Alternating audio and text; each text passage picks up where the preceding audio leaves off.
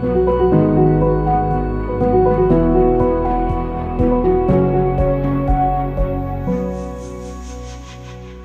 time for the Susan Taylor Podcast, where we discuss the yoga of mind, medicine, and healing. Author of Feeling Good Matters, Sexual Radiance, and the Vital Energy Program, Dr. Taylor imparts authentic knowledge and practical tools that inspire, educate, and empower us to be a healing force for positive change. So join us and take your life and our planet to the next level.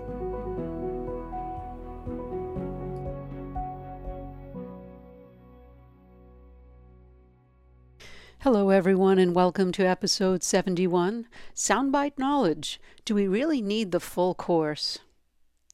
You know, I've heard it said before that don't believe what you hear and only believe half of what you see. I always ask myself, can this be true? And perhaps it is something that we should really consider.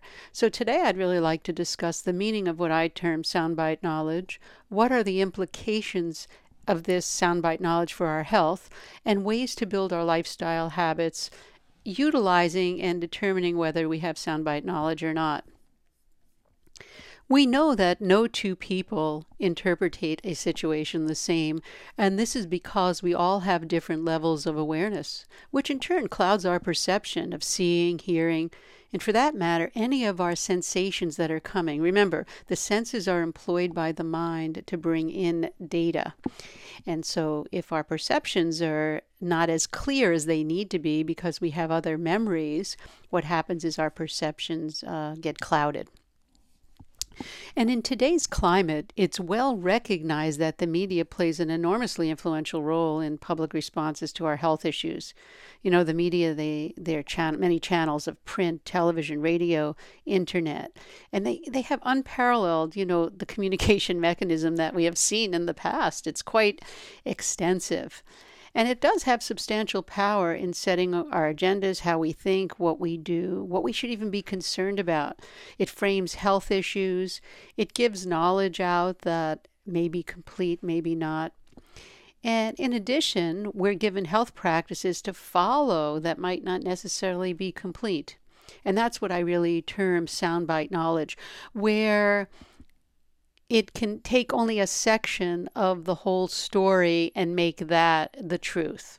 So soundbite knowledge can not only lead us from a true and deep understanding of ourselves, but it leaves us at times in a place of frustration and feeling like a failure. And you might ask, what do I mean? So I'm going to give you some examples. Why would I be frustrated and feel like a failure if I'm using soundbite knowledge? So I went to YouTube the other day to see what was getting the most views and subscribers, because as many of you know, I'm working on really what is the focus of the YouTube channel from our podcast and our website. And it gave me an idea what people are really looking for, and what brought my attention was that they're binging on, I'm using the word binging. They binge on these channels. That means they do a lot. They find something that they like, and then they just watch all the videos that are available. I asked, what the heck is binging? But it's what it is it's, someone's taking as much as they can. Like when you binge on food, you eat as much as you can. Well, that's what they do when they get onto YouTube. And it's when people, they do this. I always, and you're doing it basically on how to eat, sleep, and live, because they're the ones that I was addressing. And I found that most of the people that really had a lot of subscribers were helping people cope with how to eat, how to sleep, how to live. And that's a great concept and a good start in the right intention. Because people are overwhelmed by an overstimulated environment right now. We're getting messages, eat this at night, eat this during the morning, do this, and everything conflicts many times. Eat the ketogenic diet, do the paleo diet. No, do something with fiber, do the Mediterranean diet, which there's a ton of research on. And so we kind of get confused on what to do, and then we're getting 1,000 emails a day, texts, and we're supposed to be doing our meditation practice in between all of that. And so people are just overwhelmed. That's my point here. The environment is just overstimulated, and the issue is that binging idea and really reaching out is only giving more stimulation, because the binging is very much so a lack of control of the system within itself. So here are some topics that I found paralleled with some of our audience have asked me to cover. Some of the questions come in each week, so I wanted to bring up that and incorporate it into this podcast. One of them was how to create your space at work, how to get out of bed in the morning, how to eat for health. And they're all fantastic topics. And so what's missing then? We can go on the internet and we can go to a YouTube video and find out how to eat, how to wake up. They were the two. Or oversleeping was one, and the ones I'm going to talk about today, and just give you my idea. And the other one was creating space in the workplace. I talk about eating at another time in more lengthy podcasts, so I'm not going to bring up the eating today. But these were the main three topics, and let's take the two topics that are less familiar with what I've talked about and just bring them up, because that's what I've been asked that also. So the first one was creating space in your workplace. People have made a living on declutter your office, declutter your closet, declutter your desk, and that's all fantastic, because decluttering is very, very good for creating space. And we know that when we create space, we allow energy to flow. But what the issue was for me is people would say, come home and do this. They're giving you the how to do it. There's no doubt, and all the ideas were fantastic. But no one's really addressing why it's needed. Not everyone addresses why it's needed. Many say it makes you feel more organized. But really energetically, on a deep core level, why do you need to have space? Well, we can go as far as saying we need space for energy to flow. Or even so that we create the proper template for energy fields to enter our environment. And in the resilience training, I go over the creating space concept, where we must create space. Create space just means, how do you create space? You detox. And then what does create space do? It allows energy to flow. It allows you to even collect more energy. So very, very important concept here. But you never get that in the video. You only get, well, it's important to do it, and here's how you do it. You clean your desk. If you need clothes, you fold your clothes, roll them, have each drawer organized. It's fantastic, because I've done that. But the question is why? What does it really do to those critical functions, those deep functions of our mind? Like, why is our, and then we could even go further and say, why is the place cluttered in the first place? Why are the clothes just thrown in the drawer, stuffed in there? Or why do we just leave our things out on a desk? Why do we not empty the garbage? So that's where, in my practice, in my private work that I do with clients, I like to go to, let's first see what's going on in the mind field to really see why the place is cluttered in the first place. And that's very exciting to me, because once we decide that and restore that. First we identify, remember I always talk about this in healing. First we identify, then we restore what's been a little bit broken or destroyed in that way. And then what we do is we create the how. Here's what you do to heal or to bring back to functionality this exact practice. Not everybody's the same. So we have to know why. We have to know why is it cluttered in the first place, because we have to root up that cause. Once it's rooted up, we could build a whole new house, a whole new template, a whole new lifestyle of habits. And it's just, that's when the clean space can be restored. And only then, otherwise we go back into the old habits. And that's my point with creating space in the workplace. The second topic I wanted to talk about was oversleeping, and that was a great topic that had top review rates on this channel. And the woman told viewers how she got up in the morning. She gave some great ideas. Have your clothes laid out in the morning. Sure, because then you don't have to think about what you're going to put on. She gave some really good ideas, and you have to just thrust yourself out of bed, have the coffee already made, and you just press the button. For those that drink coffee. And it was okay advice. And does it work? Well, Yeah, sure, because coffee will wake you up in the morning if you can get to the point where you can press that button and get it going. Some people even have like a remote at their in their bedroom to hook it up and to get it started. I mean, there's a lot of technology out there today. But I'm not sure that this can last because if you're having difficulty getting up, there could be a real biological component, an emotional component, a psychological component, as well as a spiritual component. Mainly, did you eat late the night before? Did you get to bed late? Are you under stress? Do you not want to face what the day has in front of you? Maybe you really don't want to engage in the world ahead because it's just full of soundbite knowledge, right? It's just knowledge coming and hitting us everywhere. Again, we need to know the issue so that we can root up the problem. Self-knowledge is the key to transforming our life. Keep that in mind. Self-knowledge is the key to transforming our life. That's why when we do any kind of trainings or anything that you learn, you really want to know the why. Why? Because you want to work with yourself. Once you have the self-knowledge, then you become the architect of your life. You're able to walk down and design your life, your masterpiece, the way you want to really design it. And you only can do that with self-knowledge. So keep that in mind. So by the way, on the oversleeping, when people oversleep, there are reasons for it, and I'll answer that question because it did come from our audience. Oversleeping comes from the facts that I had said. We either don't sleep fully at night, but we may have eaten the night before, been under a lot of stress. So some of the things that I suggest with oversleeping, first we have to know our why. And once we know our why, I could actually give you a whole protocol for that, but because I don't know the why, I haven't worked with that person yet. I can say that the way we eat has a tremendous effect.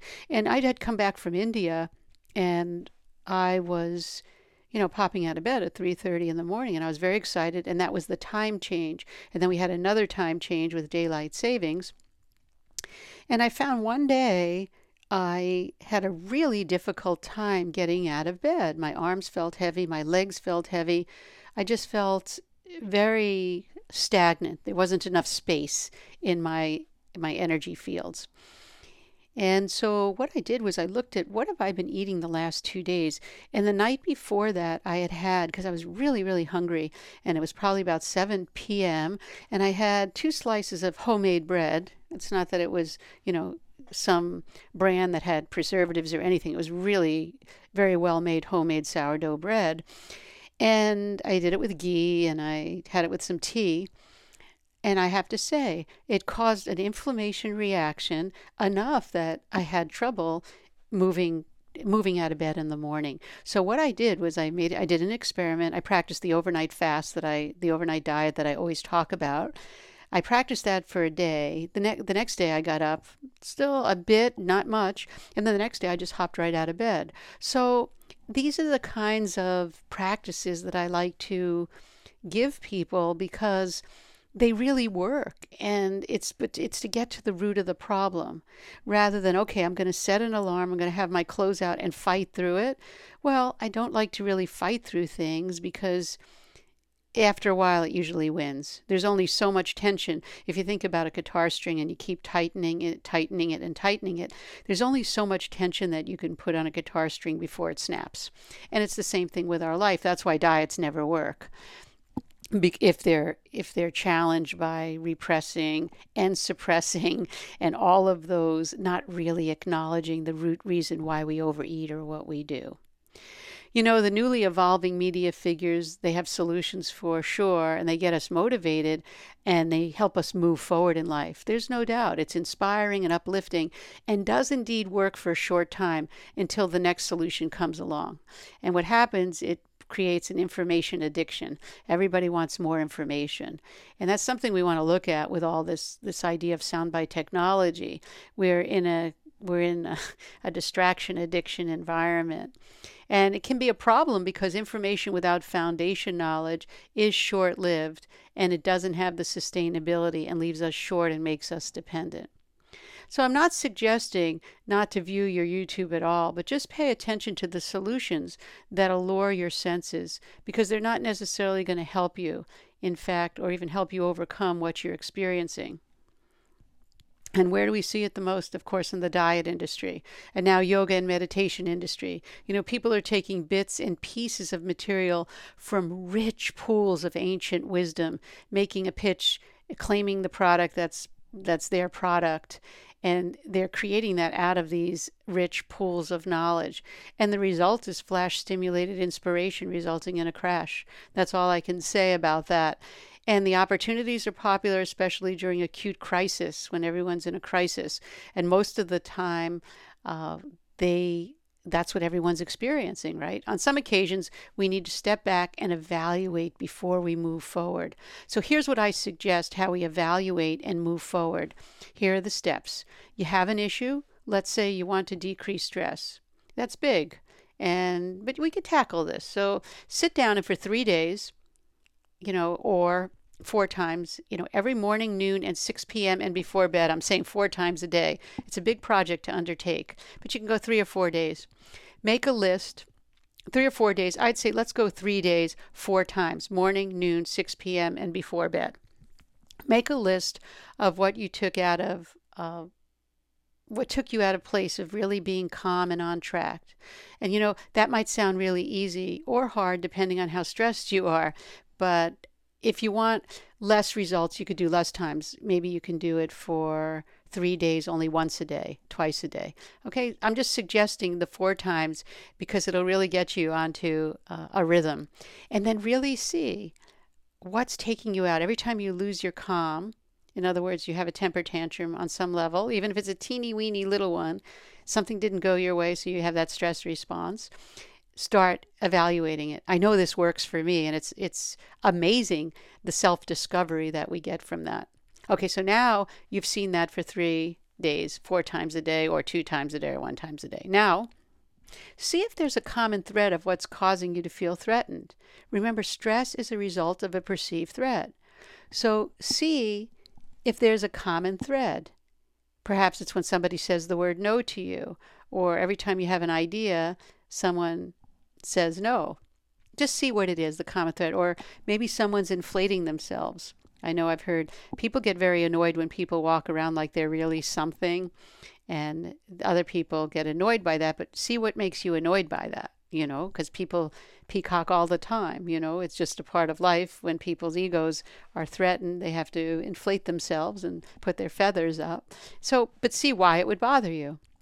And once you start doing that, that's a big milestone. So that's number 4. You brought your awareness to the issue. That's a big milestone.